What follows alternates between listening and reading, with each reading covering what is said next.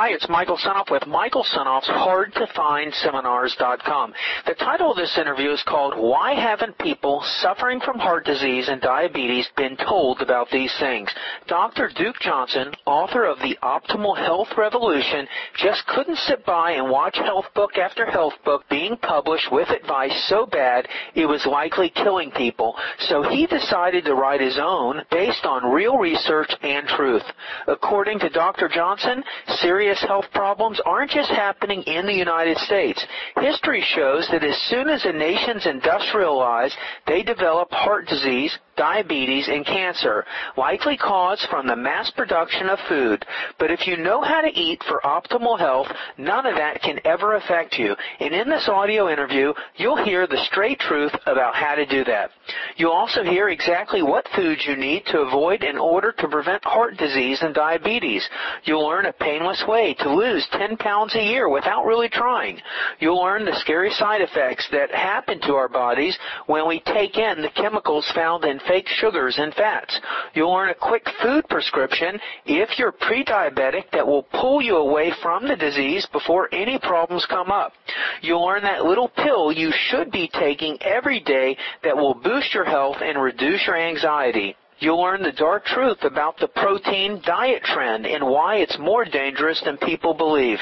You'll learn all about the foods you probably eat every day that causes your immune system to malfunction and attack your own body without you even knowing it's happening. Dr. Johnson says avoiding the foods that cause health problems doesn't mean you have to eat weird stuff or starve yourself. And in this audio interview, you'll hear how to survive the processed food epidemic and enjoy the long, healthy life you deserve.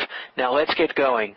Hi, this is Chris Costello, and I've teamed up with Michael Senoff to bring you the world's best wellness-related interviews. So if you know anyone struggling with their weight, with cancer, diabetes, ADHD, autism, heart disease, or other health challenges, please send them to Michael Senoff's HardToFindSeminars.com. Dr. Johnson, thank you so much for joining us today. Well, thank you, Chris. Wonderful to be with you. So you've written a great book called The Optimal Health Revolution, and you cover so many topics in it to talk about inflammation. You talk about how to create health. How did you come to write this book? What inspired you? I was an emergency room physician and switched to preventive medicine after diagnosing heart attacks on people in their late 30s, early 40s. You know, this is ridiculous. We shouldn't be dying of these chronic diseases at such an early age. And in the last several years, I've been involved in prevention for 20 years. In the last several years, I've noticed so many bad books that would actually point away from the most recent research as far as what we need to do to help reduce chronic disease. I just couldn't take it anymore. I thought, people really need to know the best science, and that's the origin of the book. The number one killer in essentially almost every industrialized nation, not just the U.S., is heart disease. It used to be around 45% of people. Now it's a little bit closer to 35%. Heart disease has gone down a little bit. We're going to see an upswing with that in the not-too-distant future because of the worldwide epidemic of type 2 diabetes, which is another chronic disease. And the number one cause of death in diabetics is heart disease. The second biggest killer would be cancer. And among all of the, in essence, chronic diseases are diseases that occur over a long time period. So that would include type 2 diabetes, it would include obesity, Parkinson's, Alzheimer's, etc. What are the numbers on worldwide obesity? In general, it's interesting. As a country, especially as a country industrializes, obesity has a tendency to go up. I list a range of numbers in the books because not every country is the same, but roughly there's a similarity in that between 50 to 60% of people in most countries that are industrialized are now considered overweight. It's more than just ready access to food. In fact, the largest chapter of the book is about the worldwide obesity epidemic. But I honestly believe that on a simplified form, yes, we're taking in more calories often than we need. And so we all have very commonly a sedentary lifestyle. We're not burning those calories up. But beyond that, I also believe that our chronic inflammatory lifestyles are actually triggering mechanisms that accelerate the obesity epidemic, and there's some research that points in that direction. And that's really why I focused on what is inflammation, where does it come from, because it seemed to be the unifying factor in almost all scientific literature that's come out in the last 10 years. And it's interesting, we noted that in essence the inflammation was involved, but now, and the big debate is it a cause or a result? And I really think it's both. I think that it actually causes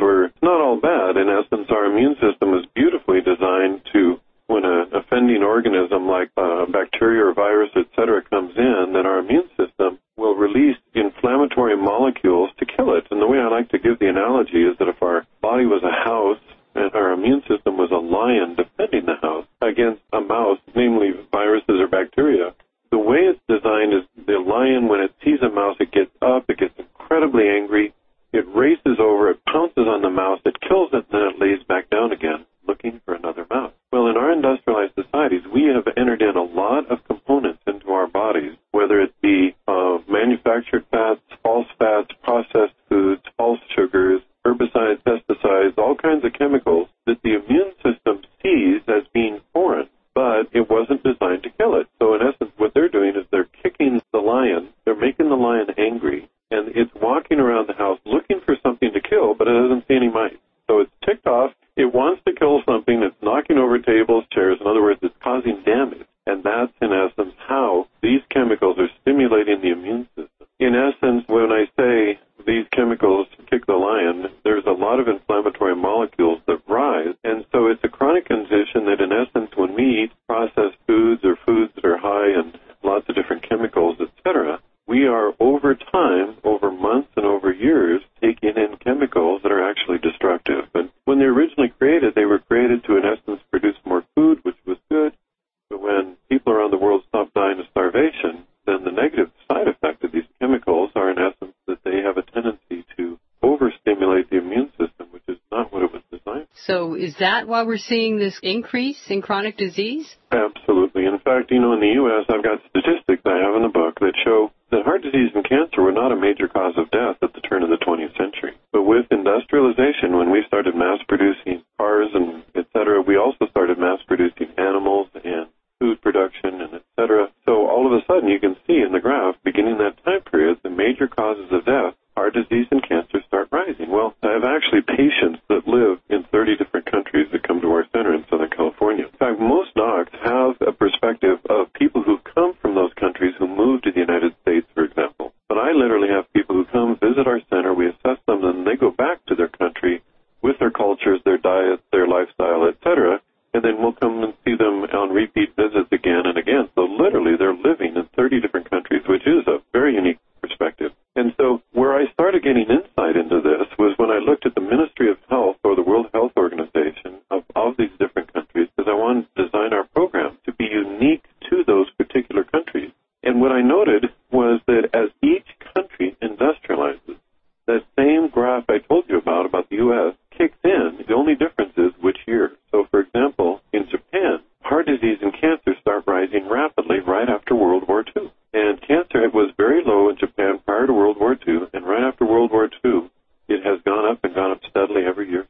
Korea after the Korean War, Brazil and India in the 1970s, and in China, of course, it all started in the 1990s. And in just 16, 17, 18 short years, they've caught up to us as far as chronic disease ratios are concerned, very closely in just a very short time. So what are some of the things, obviously we're living in this culture of processed foods and things that aren't necessarily great for your health. What are some of the things people can do to turn that trend around? Well, the first thing is to reduce our risk factors for chronic disease. The real kind of aha moment that I had was in 2004 when I realized that all of the risk factors that I had taught for 15 years at that time all increased inflammation in our body.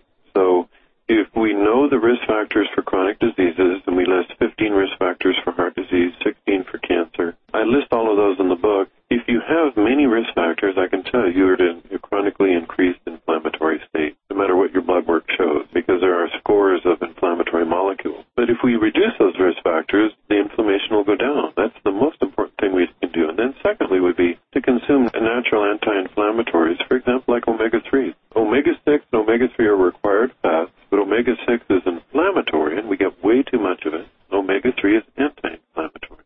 Exercise reduces inflammation. Multivitamins have been shown to reduce inflammation. Vitamin D, for example, is a great anti-inflammatory, and it's been shown in lots of studies in the last year and a half to its reduction of chronic disease and many others. We're reducing the saturated fats in our diets, etc. Eat 7 to 9 servings of fruits and vegetables every day. Fruits and vegetables are loaded with plant chemicals, which we call phytonutrients. They're anti-inflammatory. Avoiding the processed foods and fast foods as much as possible. Try to go in the direction of organically as much as we can.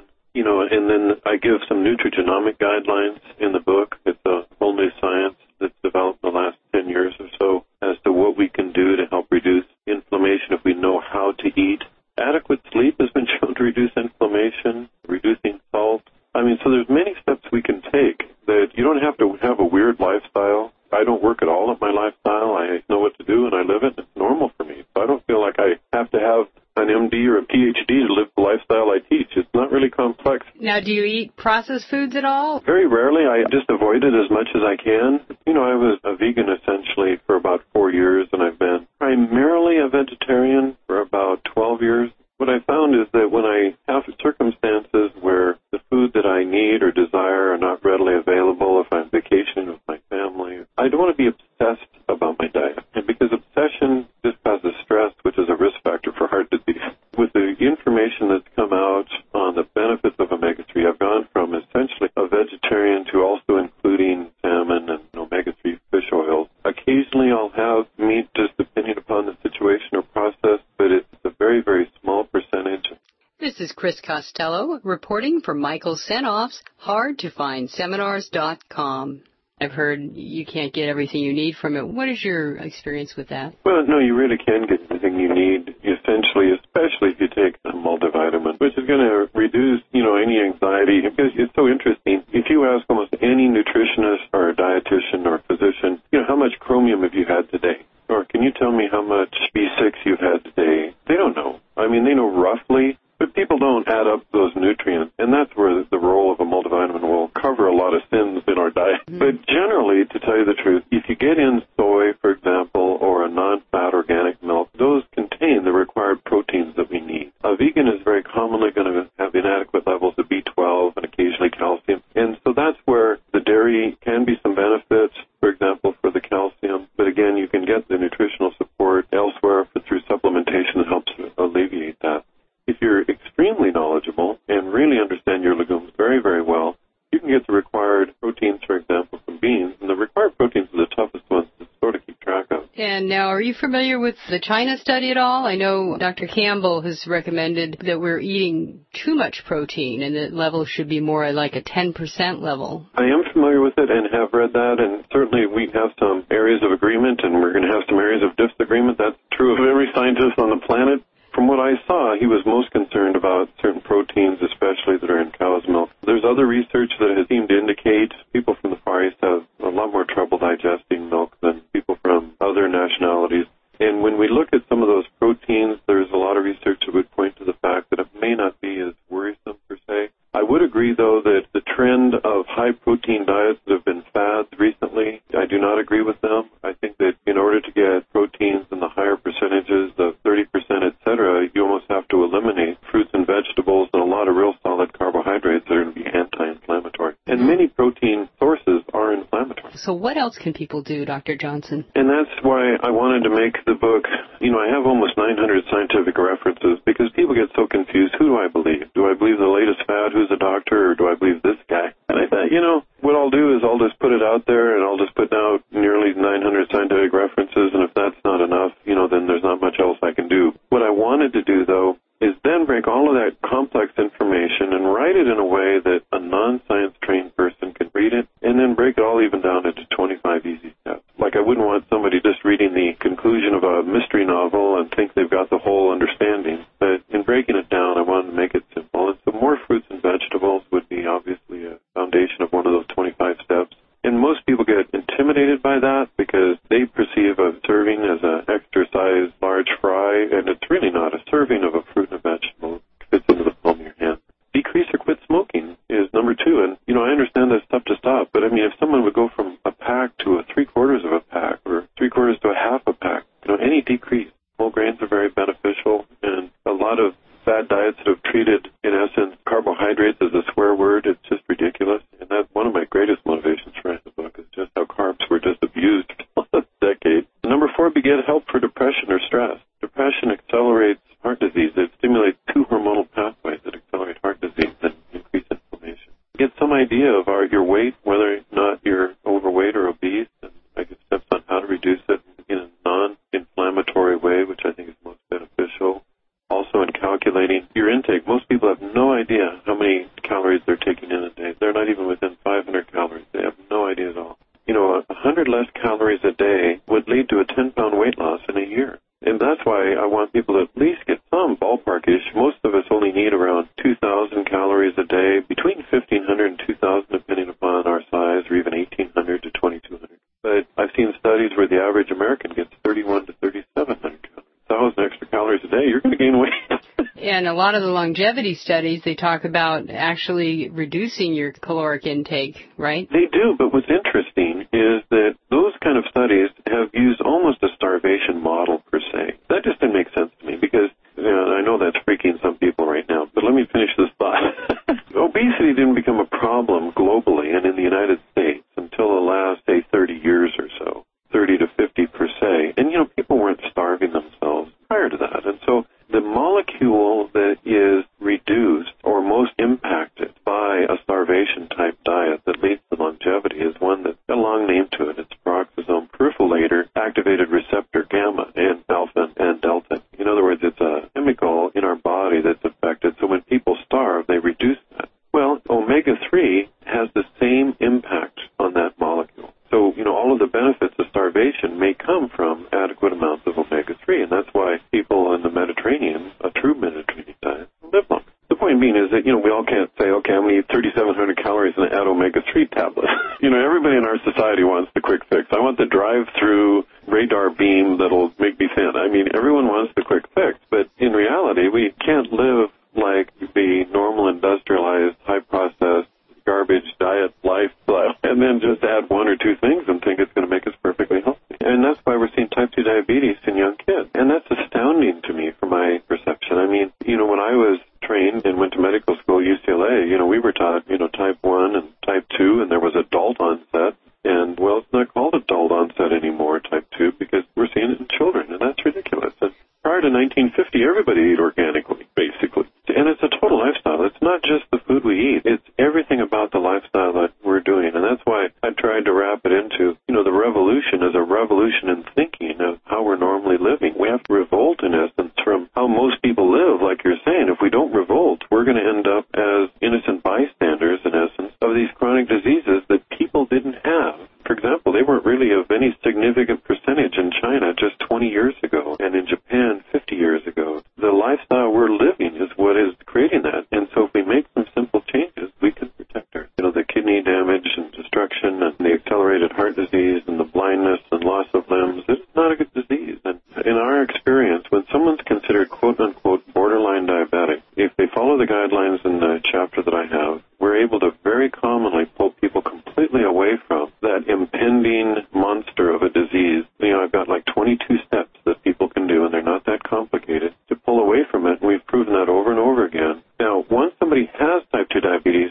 very rarely can we ever pull them out of it. Something changes physiologically, which I'm not understanding yet. But if someone's considered borderline, we can keep them away from a very serious disease. And I give an example in the end of the book of a gentleman named Larry who was absolutely had metabolic syndrome, was going to get type 2 diabetes within a year, and in 4 months, so dramatically changed his lifestyle. He didn't have any insulin resistance at all in just 4 months. And so what kind of things do you tell people with the pre-diabetes to do? There's many steps that have been shown to help reduce insulin resistance. And so what I'll do is I can just list some of those for you right now. For example, reducing saturated fats, trans fats, and omega-6 fats in the diet. Now, omega-6 are found in cheap oils like corn oil. The best oil is either canola or olive oil. And omega-6 is found in dark meats. We get massive amounts of omega-6 now. It's a required fat, but we're getting probably 10 times the amount that we need. The true Mediterranean diet used to be a ratio of omega-6 to omega-3 of 1 to 1, no worse than 4 to 1. But we're eating diets now of 14 to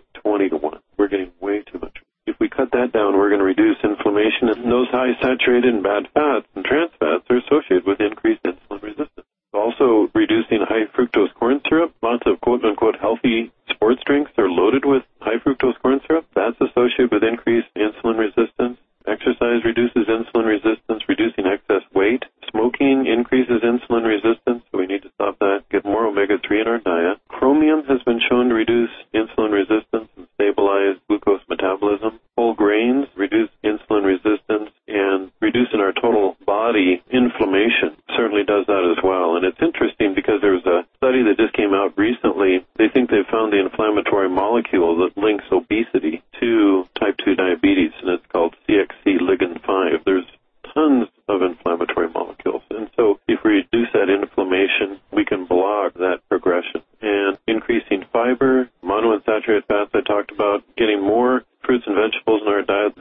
down insulin resistance, maybe even consider being a vegetarian, get enough calcium in our diets, buy low-fat organic dairy products. Those have been shown in studies, believe it or not. Some dairy products have been shown to reduce insulin resistance. We don't know if it's the calcium or the protein in the milk, but there are several studies that show that. Magnesium, coffee has been shown to reduce insulin resistance. Cinnamon, vitamin D, many, many different things. They're all listed in the chapter on steps we can take that aren't that complicated. Well, thanks so much, Dr. Johnson. And for our listeners, if you'd like to find out more about Dr. Johnson, you can go to drdukejohnson.com. That's the end of our interview, and I hope you've enjoyed it. For more great health-related interviews, go to Michael Senoff's hardtofindseminars.com.